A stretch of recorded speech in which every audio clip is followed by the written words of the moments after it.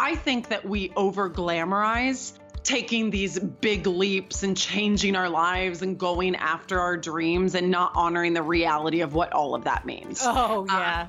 Yeah. Like, I'm not here for it. Like, I am someone who, in my own path, the way that, like, I'm pretty risk averse, which is somewhat entertaining when you look at my path and the fact that I went and worked for a startup, which very risky.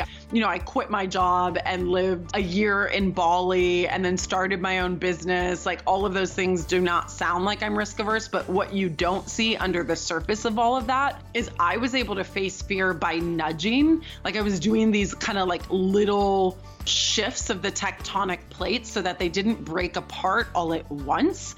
They were just kind of moving until I got closer to the other place that I could then take a little jump and not a massive leap. That was Maxie McCoy. She is, honestly, her energy is gorgeous. I thoroughly enjoyed connecting with her, and I'm sure you too will enjoy our conversation. We're talking about how to make the big choices in life, what to do when it's time to move on from a dream that you had, how to know when it's time to step into a new dream, even though you're comfortable and life is good. She has a book called You're Not Lost, and it's an inspired action plan for finding your own way. She's practical in the way she approaches things, and we joke about how just hearing that everything happens for a reason or the dots will all connect is not that useful when you're feeling stuck in your own stuff. If you've ever felt lost, or if you're feeling lost now, this will serve as a really inspirational lesson to help you recognize how not alone you are in that feeling. We all go through it at one time or another, and what you can potentially do to get yourself moving. As a brief introduction, Maxie is an author, a woman who likes to rock stages in hot pink, is an inspirational speaker, and she herself says she is here for the global rise of women. Enjoy this listen. Welcome to Here to Thrive. I'm your host, Kate Snowwise. This is a podcast for people who are ready to step up and live a happier life. It's for those of us who are dedicated to understanding ourselves and getting the best that we can out of this thing called life. It's a mix of psychology and modern spiritual thought, always with a focus on practical advice so that you can take it back and apply it to your own life. I don't believe we're here to merely survive. I truly believe we're here to thrive. So let's get going.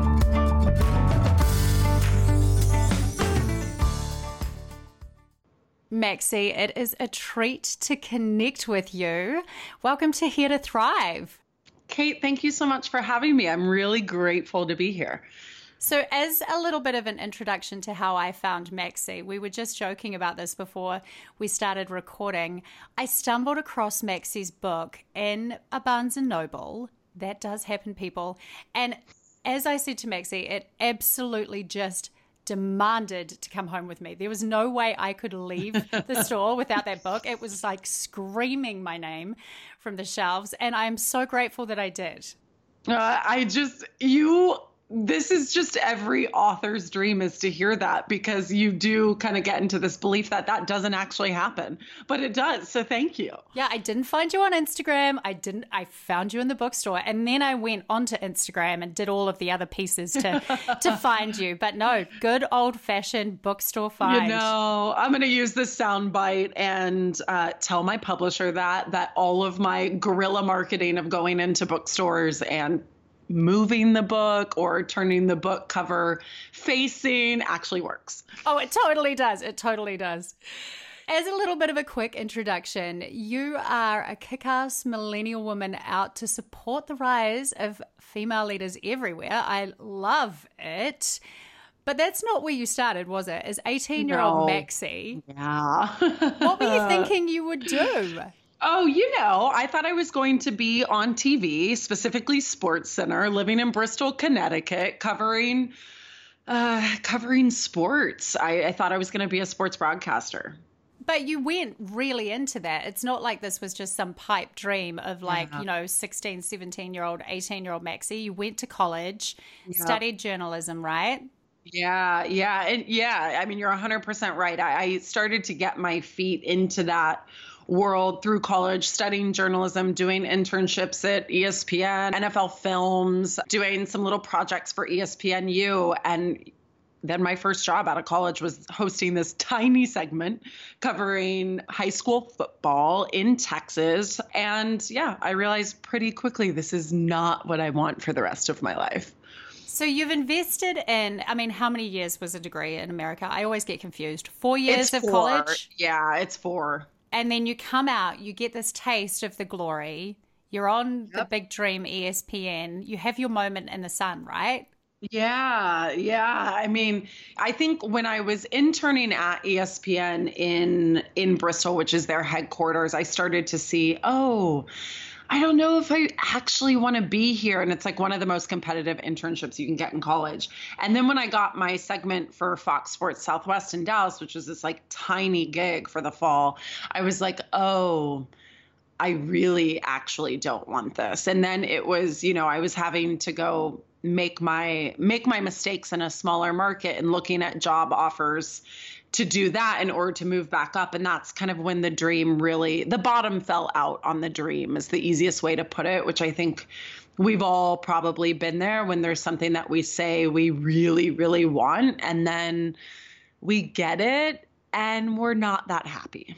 That's what I want to talk about, because I feel like so many listeners can understand this space. I mean, I went to school and started studying law, and I persisted at that for 3 years.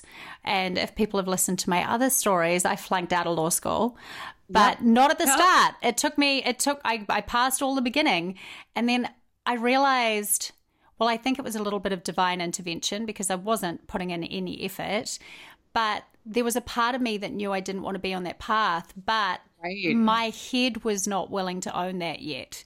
Yeah. So when the bottom fell out of my dream, I'm going to be a lawyer, which I had been telling myself for so long. For so long, right? It becomes an identity. It was totally, my identity was wrapped up with this, I'm going to be a lawyer. And then that's no longer, for me, it was no longer even an option. I was like, shit, what am I going to do here? Did you have that feeling when the bottom kind of fell out of your dream? Yeah, I mean, it was in my own journey of feeling lost, which is so, is a through line through this entire book. And it's why I started paying attention to other women who started feeling that way. It was a gnarly experience to have this thing that you've been saying for years that you want to do and realize I don't want to do this anymore. And if that's the case, what do I want? And if I don't know how to answer that, what am I supposed to be doing right now? And it just became this really tough cycle that, in all honesty, took me a couple years to get out of, which was a really long couple years. You decide, I'm not loving this. I'm back in Texas. This isn't what I wanted. I've seen the other side of where I'm going to with this dream, and I don't even think I want to get there. Can we talk a little bit about what those 2 years look like? Did you just immediately wake up one day and say, this is no longer the dream for me? Was it a process of letting go? And what did that pivot look like? It was a lot of shedding and a lot of kind of, to your point, letting go of the tightness. And there was a lot of friction. I mean, those couple of years, it was really a lot of friction. I remember vividly having conversations with my dad, who has always been my biggest cheerleader, my original mentor. And I was considering a job hosting a morning show in a tiny town. And he was just like, I don't think this is really what you want. I don't think this is the move. I want you to consider this more. And then I took a trip out to San Francisco to see some friends from college. And I was having conversations with some mentors here. And I remember just having so much emotion around not knowing what to do, not trusting myself, not trusting this truth.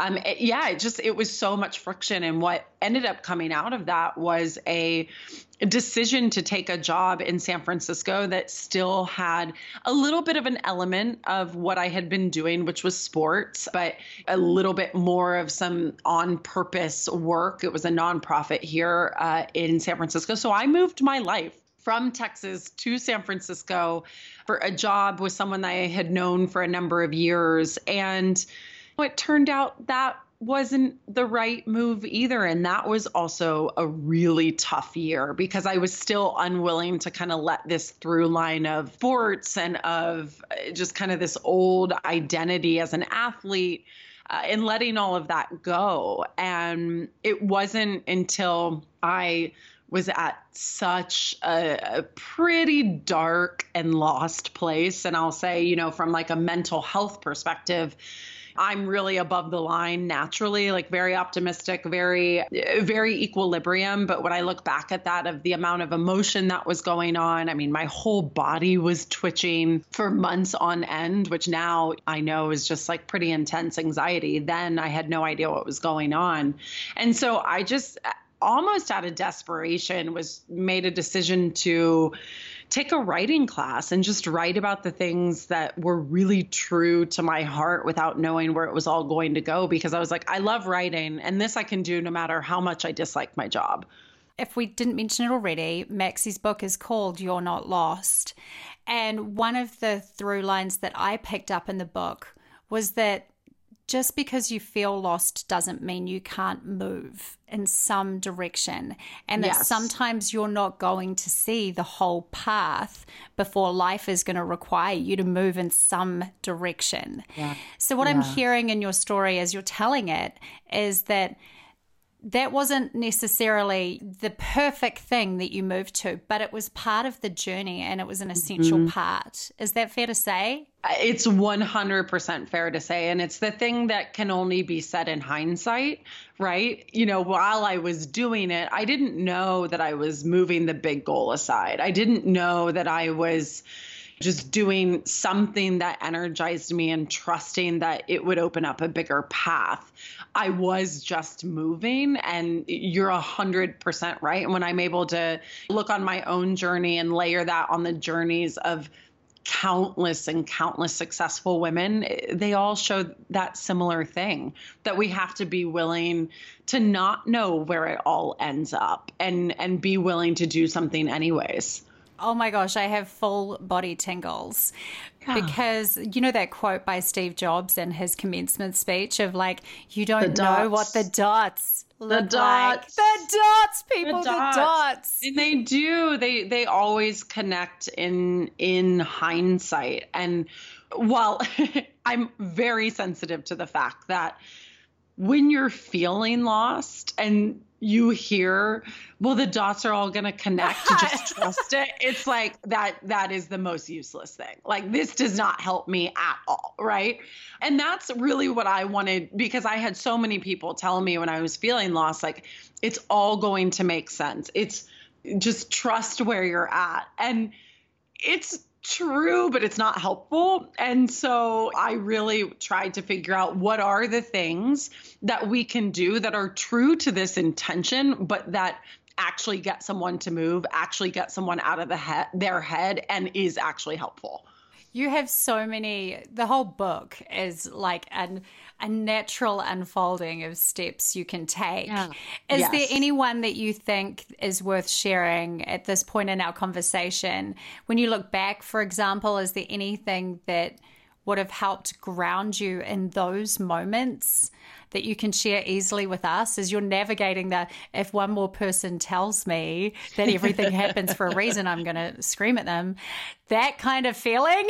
Yep. Yes, it is. I mean, there's two practices that both came up during different times in my journey that I think if I had them earlier would have been very, very helpful, which were these two. First and foremost, when you are feeling lost, one of two things is happening, right? You either have no idea what your big picture is, so therefore you don't know what to do now, or you have your big picture and you hate it, and so you don't know what to do now.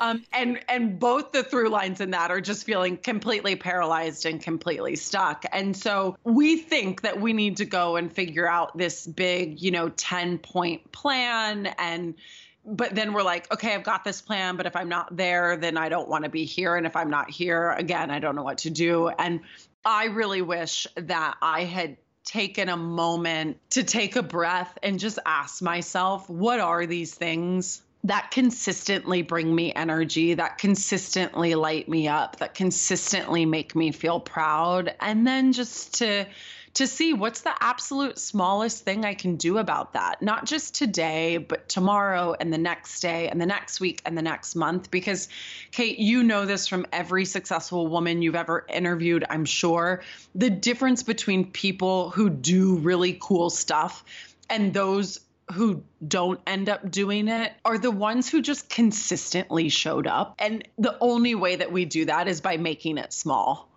Oh, so true. So true. I haven't had Glennon Doyle on the podcast yet, but I can just remember when I was a mum at home with small children, and there weren't a lot of people in the self-help space that were navigating that while bringing up small kids.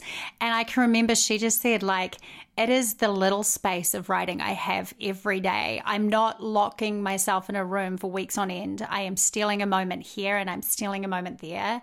And her message was the same. Just show up every day and do something little. It doesn't have to be some grand gesture every day. It's those tiny steps. Yeah, it doesn't. She's completely right. And I remember coming across that same writing advice. And I think that it applies to no matter what it is that you're trying to do and trying to create, because the deal is, like, even if it's 15 minutes of doing some research on some classes around something that makes you feel excited, you just don't know where that ends up. And you also, those 15 minutes are enough to give you the feeling of flow and momentum. And that's what you're actually looking for to get you out of these lost feelings, because what happens is these small actions build a sense of self-belief in us, and then we have a little bit more belief in what we can do, and we take a little bit of a bigger step,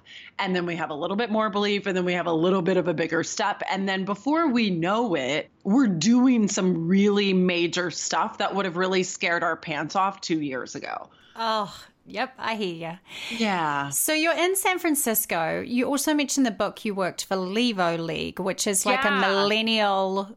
How would you describe Levo League? Yeah, it was a platform for millennial women in their careers, circa 2011, 2012, before women's leadership was the entire movement it is today. It was really one of the first people speaking to young women in their careers. I was a member in Houston when I lived there. Love it.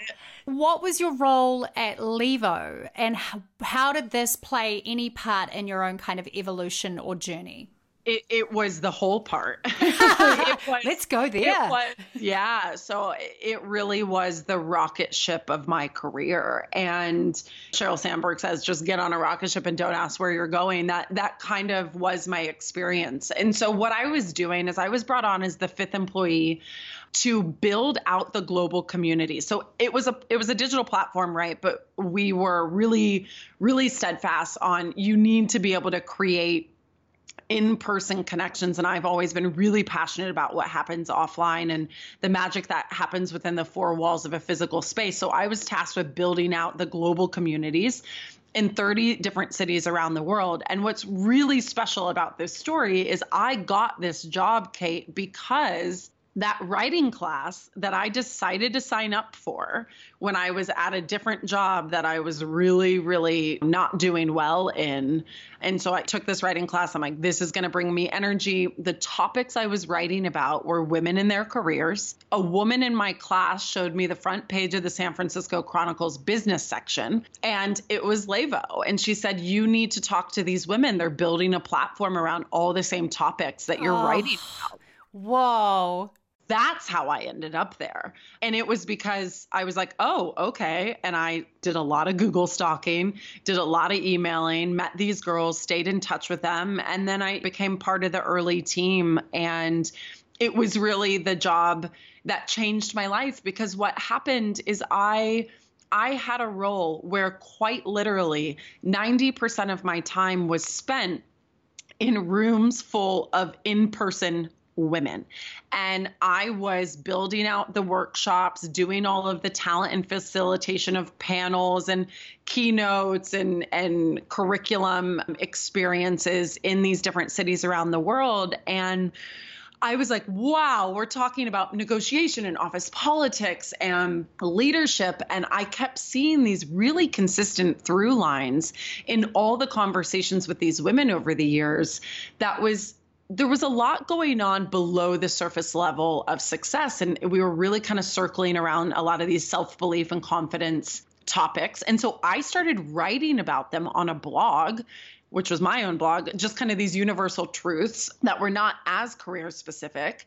And so this writing is happening. And then as I'm paying attention to what these women are saying to me in every city, I keep hearing the same thing, which is, I feel so lost. I feel so lost. I feel so lost. I'm lost. I don't know what I'm doing. And all these women are really educated, really successful, have amazing jobs, have incredible intelligence and work ethic. And I'm like, why are they feeling this way? And I know I felt this way before. And so it was just this, over the years, a beautiful storm of these different elements that led me here. I'm just sitting back in disbelief, because it's stories like yours where you can't help but go, wow, it did all just bring itself together, and look at where I am today. And it's kind of one of those paths that you couldn't plan if you had tried. Never, ever, not once. And you know, most of us have these paths that feel like they were way bigger than our plans, and we showed up for it. You know, there were a number of risks in the past 6+ years that I have taken, because some of these dots that felt bigger than me, that felt very universe, that felt like signs, that I had no choice but to just kind of stare fear in the face and try and figure out a way to make it all work. I want to talk to you about that very topic of how do we know when we're ready to make a bold move? Like you have said, you've had to make a number of risky, scary, look fair in the face moves over the last several years to end up where you are today. How did you know when it was time to step out and take that risk? I always know when I am ready, when it feels like I'm ignoring a really major truth every day, that I'm not honoring my own dream. And there is a really amazing poem by Anais Nin. It might be Nin. I don't know how to say it. I don't know how to say her name. I wish it's okay. No one judge me, but it's the day came when the risk to remain tight in a bud was more painful than the risk it took to blossom. And that for me is always just, it's so much less about the words and it's more about a feeling, when we just know that we're not honoring ourselves, we're not honoring the fullest expression of who we can be by ignoring doing something about what we're thinking anymore. And here's the deal, in conjunction with this, that I feel very strongly about. I think that we over glamorize taking these big leaps and changing our lives and going after our dreams and not honoring the reality of what all of that means. Oh, yeah.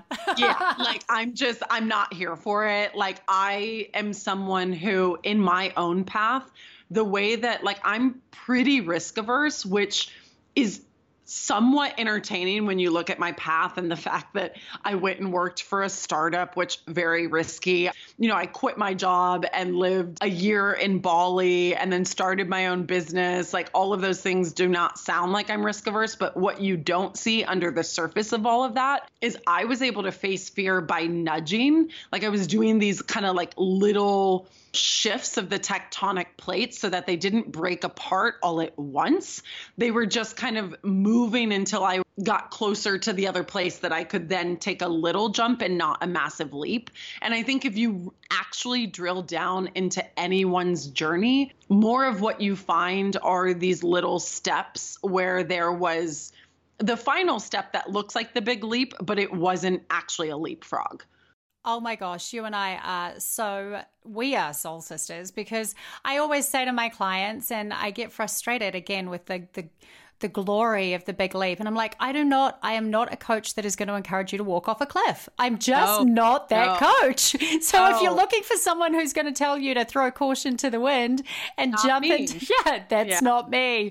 Yeah. I love the way you frame it up though, where you talk about this was a series of a lot of little nudges that on the outside can look like a big shift, but these were little step by little step by little step. It comes right back to what we were talking about at the start, that change happens, that progress happens in those little steps, not one gigantic jump off a cliff move. Yeah. And, I think when we talk about these big leaps, we're not talking about the privilege involved in taking those. The people who actually do jump from A to Z either have some kind of financial funding from a different source, whether that's venture capital or family or something else. And that's not true for the majority of people. So for us to glamorize those things, even being a business owner, I tell a lot of people I have other sources of income that no one necessarily sees, like ongoing writing gigs that pay my basics. Or the reason I moved to Bali was because it was very cheap to live there, and I kept my old job on a consulting retainer. And so I was able to put money into savings for when I was without a safety net. So yeah, it's just the more that we can ask honest questions of the people around us and the paths that we kind of hold up on a pedestal and judge and compare ourselves against, we'll actually see that there's a lot more to the story that wasn't worth comparing ourselves to, because we weren't comparing the right variables. Oh, that is so powerful. And I feel like a lot of people aren't real about that part of the story, right? Yeah. So you're at Levo League. You just said the job is amazing. It was what launched where you are today. Obviously, it was this setting. It sounds like it was built-in research, but like it was 100% built-in research in the body of work that got me here. 100%. I didn't know that I was researching a book during all those years, but that's exactly what happened. Oh, so good. Oh, can I just quickly say, Sheryl Sandberg was an investor in Levo, wasn't she? She was. Did you ever meet her? I did. I did. Actually, it was about a year ago today. And and the reason I know this is because Facebook threw a memory to me about her. It was her Lean In book launch party at her house. And I have this photo of she and I both holding these cookies with her face on it. Oh, that is epic. So she is as cool as she appears to be. She was lovely. She was absolutely lovely. Okay, that was a little bit of a side fangirl moment. Let's come back to what I was actually going to ask is, you're at Levo. The opportunities are fantastic. You're loving it. You're loving the women you're working with. At what point do you start to think, I can't stay here forever? Yeah, it was a hard point, as I'll tell you that. Because how do you walk away from something that feels good? Because you're talking about the start of your career, you walk away from something that feels like it no longer fits. But from the way I read your book, it felt like Levo felt good. It did. It felt good in all of the ways that comfort feel good, right? Oh.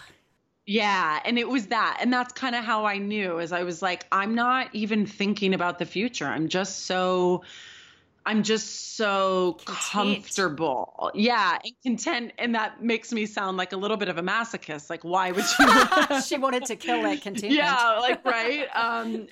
But what was happening is I was content and I was comfortable and I was wildly grateful. And those combination, that combination really kind of tries to keep you from thinking about anything else. I don't want to seem ungrateful by wanting something else. I don't want to make my life miserable. Like, why can't I just like this?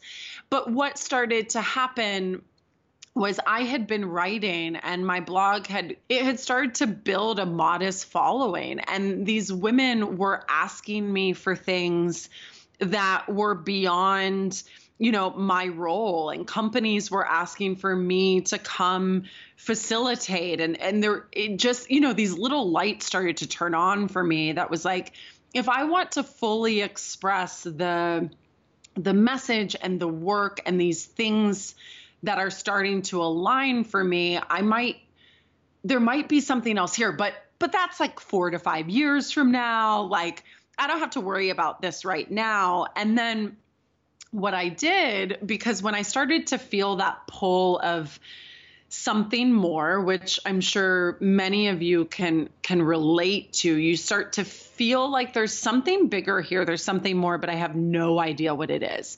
It was like you can feel the heat of the sun without being able to see it behind the clouds. And that's kind of what was going on for me. But I was torturing myself on like, what is the North Star then? I don't get it. And I decided to enlist the help of people who I call my cheerleaders, people who just are always in my corner, very much believe in my talents and skill sets and what I have to offer the world.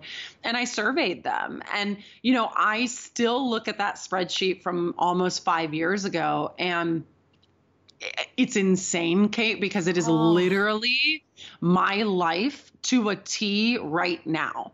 And it gave me the kind of momentum to see bigger for myself because they all saw it. And that 5-year plan that I thought was going to be, at minimum 3 years, at most 5, of kind of doing my own thing and maybe writing a book and creating a business around giving women the tools they need to believe in themselves, which I had always known was where I was really aligned, is really being women's cheerleader. It all sped up. And before I knew it, within months, I was having the conversation that I was going to go do this. And within 9 months, I launched my own business. And so things can really speed up when you're willing to look them in the face. And also when you are recognizing the support that's actually around you when you get out of your own head. Oh, I'm hearing you on this one. And what I'm listening to is you saying you finally allowed yourself to really own the dream. And then there was no going back. Yeah, there just wasn't. There just kind of is no going back. I always say it's a truth that I couldn't unsee. And that's just what it was for me. And there wasn't any going back. Paint us a little picture of what your life looks like today, Maxie. What are you doing now so people can find you around the world? Yeah. So I am doing just still so much writing, a lot of the offline experiences and workshops and things that happen with the book are fun, and brand campaigns and conferences. But, I write consistently on MaxieMcCoy.com. And then I am working on something very exciting that should be out the second half of this year, which will be an in-person and streamed experience of me doing what I love the most, which is facilitating other women's stories. And it's called Woman On. Ooh. And so if you go to my Instagram and click the link in there, you'll see a place where you can drop your email in for when it launches. That's about all I can say right now, but it'll be an in-person and a streamed experience. Okay, so get on that list so you don't miss out. All about bringing women together and moving women forward. I ask everyone, Maxie, who comes on Here to Thrive, just some, run-of-the-mill questions. Are you ready for these? Please. Are you a morning person or a night person? Morning, 100%. What does a morning person look like in your world? So morning for me is just, I wake up probably 5 minutes before my alarm every morning. Just the sun wakes me up and I chug some water, and I just recently started a meditation practice, did my TM classes. So I'm doing transcendental meditation. So I'm doing 20 minutes of that in the morning. I have coffee. So what is very important that I think, regardless of what your morning routine is, that has been the biggest life-changing thing for me in the past year or so. It's probably been 2 years by now. I've taken my phone out of my bedroom. It's not allowed in. So I actually have a morning of at least 10 to 15 minutes, which isn't much, but is really game changing, that I'm not affected by my phone or messages or emails. And it really gives me some time and clarity to not have anxiety first thing in the morning. I think that's such a good piece of advice, because that, like you said, it's not a huge amount of time, but that is space that you're giving yourself. It's space. And even though I'm not a night person, it's also the space at night. It's like I write in my gratitude journal, I do some reading to fall asleep, and I don't get sucked into the scroll. And it has just been one of the biggest, one of the largest small changes I've ever made, that if I could get every person in the world to do that, I would. The scroll is like, it's for real. It's like being on a hamster wheel. You just go around. Listen, it doesn't matter, as you know, how aware or enlightened or, like boundaries you are. Like, none of us are bigger than the scroll. Yeah, it's an addiction. I do know. I know. Okay, what is on your bedside table at the moment? Clearly not your phone. So on my bedside table right now, no phone, but I have a stack of books. I'm reading The Great Alone by Kristen Hanna, who's one of my favorite fiction writers. She wrote my favorite book, Firefly Lane, which is just this emotional female character. I love it. And I have my gratitude journal on my bedstand. I'm very religious about just writing 3 things every night that I'm grateful for. And I always have some fresh flowers on my bedside tables. So yeah. Beautiful. Yeah. Do you have a favorite self-care activity, Maxie? I think I've just mentioned I've mentioned all 3 of them. You've already been there, done that. They're really natural. No, really. I mean, you want to know what? The thing what I was going to say is, the ones that I have mentioned that are very important and very small are taking the phone out of my bedroom, my gratitude journal, and this new meditative practice is really helping me create a lot of space. But my other favorite self-care ritual that is a little bit funny, but really, like, I'm dead serious about it, is my Oprah candle. Oh, can you tell us more? I am dying to know more. Yes, I can. So it is a devotional, like, if you know the old Catholic saint candles, it looks like that, like a devotional candle, but it has Oprah's face on it.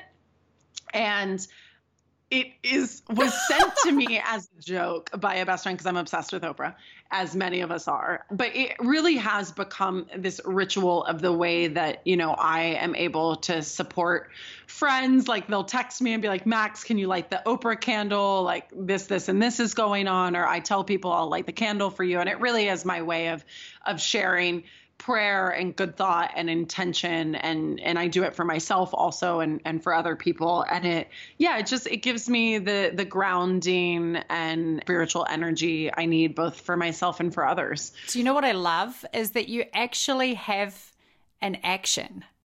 Yes. Right.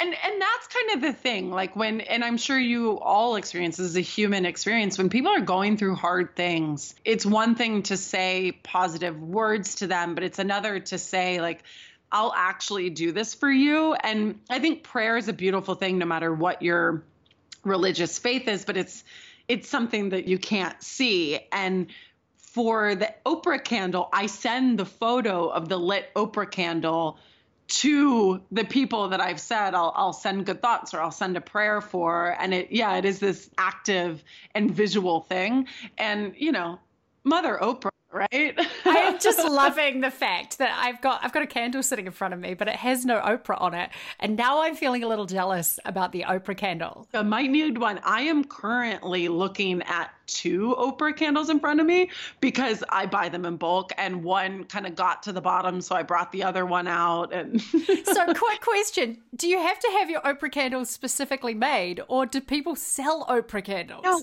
people sell Oprah candles. So they're called like on Etsy. There's all kinds of websites for these. There's actually many versions of the Oprah candle. I have what I call the altar of women. And it's a lot of these devotional candles like Maxine Waters and Michelle Obama and Ruth Bader Ginsburg and Adele. And like, I mean, you can get Mariah Carey. Like, I mean, there's just Britney Spears if you wanted her. Wow. You've opened me up to a whole new world, Maxie. I might need to apologize. I'm sorry. I love it. I like that. I like that there's an action when you're sending your love. Yeah. Do you have a book, self-help or otherwise, that has touched you at an important point in your life, one that you recall with fondness as a favorite?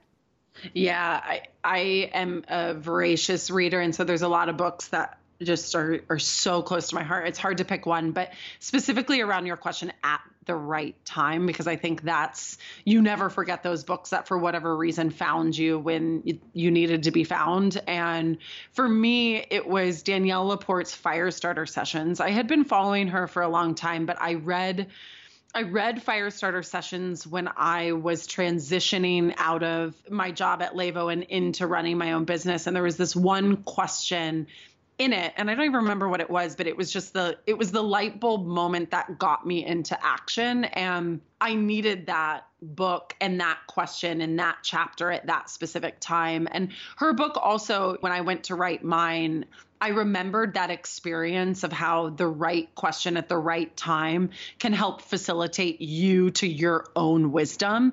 And that became my intention for writing You're Not Lost, is that, I'm not going to try and change your life with my amazing thoughts and ideas, because none of them are that new and none of them are that amazing. But what is amazing is when I can facilitate you to your own insight. And that's where I believe all the magic really happens. Oh, such a good point. I have not read the Firestarter Sessions. I might need to have a look at that one. It's a good one. What's a life lesson that you felt took a long while for you to learn? Like perhaps a lesson that really had to give you a bit of a good scuffle up before you really paid attention? Yeah, it is 100% around what it takes to be the highest expression of who we are in a world telling us to do otherwise. And for me, that took to the past few years, especially just kind of really owning who I am and the way that I talk and what I look like and the things that I want to talk about, and not trying to fit these molds. It's hard. And it becomes even harder for women of color and women of different sexualities and women of different upbringings. And it is something that I think the more we can become really in tune with of what it takes to really express ourselves and not express ourselves in the way that social media is telling us to, or in the way other people have told us to, the more that the right path, the right opportunity, the right people will find us. But it's hard. Yeah, right. Lifelong lesson. Yeah. How would you describe the soul, Maxie? I love this question. I love the Oprah soul session in it. I'm also a bit of an Oprah fan. So there is why a we little got to bit get you the candle. That's why I need the candle. I never thought all the times that I listened to this that I would have to think about how I would answer it. The first word that comes to mind is eternal, and just that there's so much more here than the day-to-day problems of what we're facing. And it's just, that gives me a lot of hope that what lives on is the essence of us. And there is an eternal nature to it. I will totally take that as an answer. What does fulfillment mean to you? Fulfillment means presence. Like the more that I can be in the present moment and aligned with my own talents and my own reason for being here, which is to support other women, that gives me fulfillment. But that is also the work too, is learning how to be in the moment versus be in the outcome. Oh, learning how to be in the moment as opposed to be in the outcome. How powerful statement is that? I don't know, because I'm really trying to figure it out. Wow. I feel like that's a tough lesson that I still navigate, but yeah, learning how to not focus on the outcome so much. You've mentioned gratitude and the part it has played in your life a number of times through the podcast. And I personally think that you are the person that has managed to make gratitude as cool as it deserves to be by your way that you frame it up. Maxie has a whole movement, hashtag batshit grateful. I love it. Yeah. Can you talk about what part gratitude has played in your journey to date and where batshit grateful came from for you? Yeah, the journey was really, it was when I read Oprah's What I Know for Sure. So I had been someone who, like many of you, we know the power, we know the research of a gratitude journal and a gratitude practice, but actually doing it for me was like a totally different story. I had lots of journals that I had bought and never kept. I even had an email account one time where I was like, oh, this will do it. I'll email my grateful at maxiemccoy.com. That's not the actual email address. I like it though. With the things that I'm grateful for, it was something like that. And this is how I will keep this practice. And that didn't work. Because I think I was just doing it because everyone told me that I should do it. And then it wasn't until I read the very real personal story of Oprah saying, when she was at the height of her success, she was feeling the least amount of fulfillment. And when she reflected on why that was, it was because she for decades had kept a tiny gratitude journal and she had stopped. And that for me just really, something clicked. And I was like, well, shoot, it doesn't get bigger than Oprah at the height of her success, in the height of that show. And so if she was feeling that way, what makes me think that anything will be any different for me? And it was then that I was like, okay, if I just go get one of these tiny cashier journals and I can take it with me when I travel and I can, really pay attention to being consistent with this, even in the ups and downs, hopefully as things get bigger, it'll really keep me grounded because, as things get bigger, problems get bigger. And I've spent probably 4 years really consistently journaling, and it is an amazing practice because there's a lot of hard days, but even on the hard days, there's still something to be grateful for. And then at the end of every year, being able to read the things that I was actually writing down had nothing to do with these like external successes and these achievements. It had everything to do with the random FaceTime with my brother or my apartment or the sun setting. And it grounds you into what actually matters because you're able to look back and see what actually matters day to day. And batshit grateful, I honestly, Kate, I think I was on a bus writing an Instagram post because I like to do some like long form writing on most of my posts. And this was a couple of years ago. And I think it had to do with the book. I'm having a hard time. I'll have to go back and figure out the first time I ever used it. But I remember kind of typing out on this Instagram post something that really wonderful that was happening that I was really grateful for. And it just, words were escaping me. And I was like, I just feel crazy. I feel crazy grateful. I don't feel batshit. I feel batshit grateful. and you always know something resonates when people start using it back to you. And that's really what happened is so many of my community of women started using that word in return. And so, I think it's just a hyperbolic way of talking about gratitude. That's it. Every time I post something I'm grateful for, I'm hashtagging it batshit grateful. Yeah, watch this space, people. One of the reasons I personally loved you was that you are big on women supporting women. And I got that vibe immediately when I started digging a little bit more into who you are and what you stand for.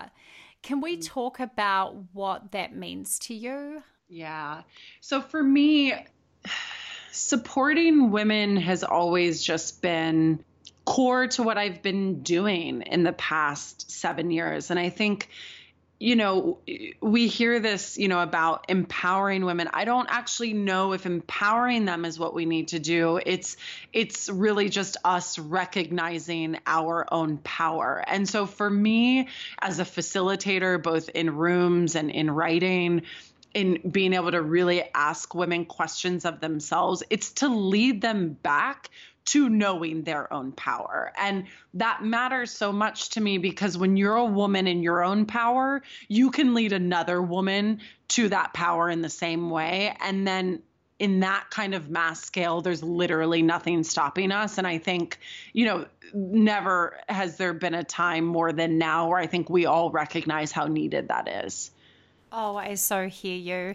And working in the space that, we both work in here, I have found that those women who I reach out to, like yourself, who are just so generous with your time and your knowledge, wow, it really does feel like we're walking this journey together, even though we're all kind of doing it by ourselves. Yeah, we are. We are all together. And I think the women in their power are the other women that it's so easy to support. Yeah, I hear you. Totally hear you. Maxie, we've come to the end, and I just want to ask you one more question. Yes, ma'am. If you could leave the listeners of Here to Thrive with just one thought today, what would it be? I think it would be to just circle back to a little bit of where we started. If you are feeling lost, you might think that you don't know what to do next.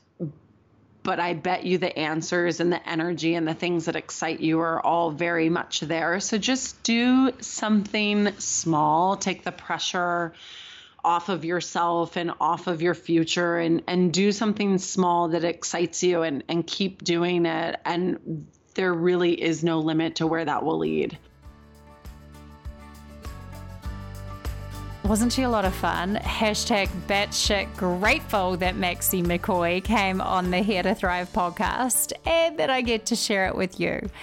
On that note, I'm going to be using hashtag Here to Thrive and hashtag batshit grateful over on Instagram. So come and find me at kate.snowwise.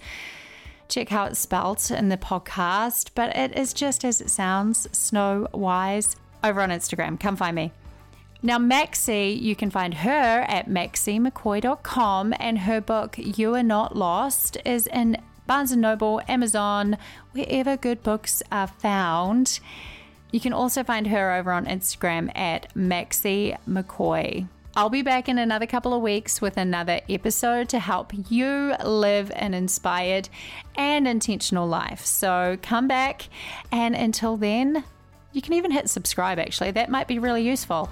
But until then, keep thriving, beautiful people. Keep thriving.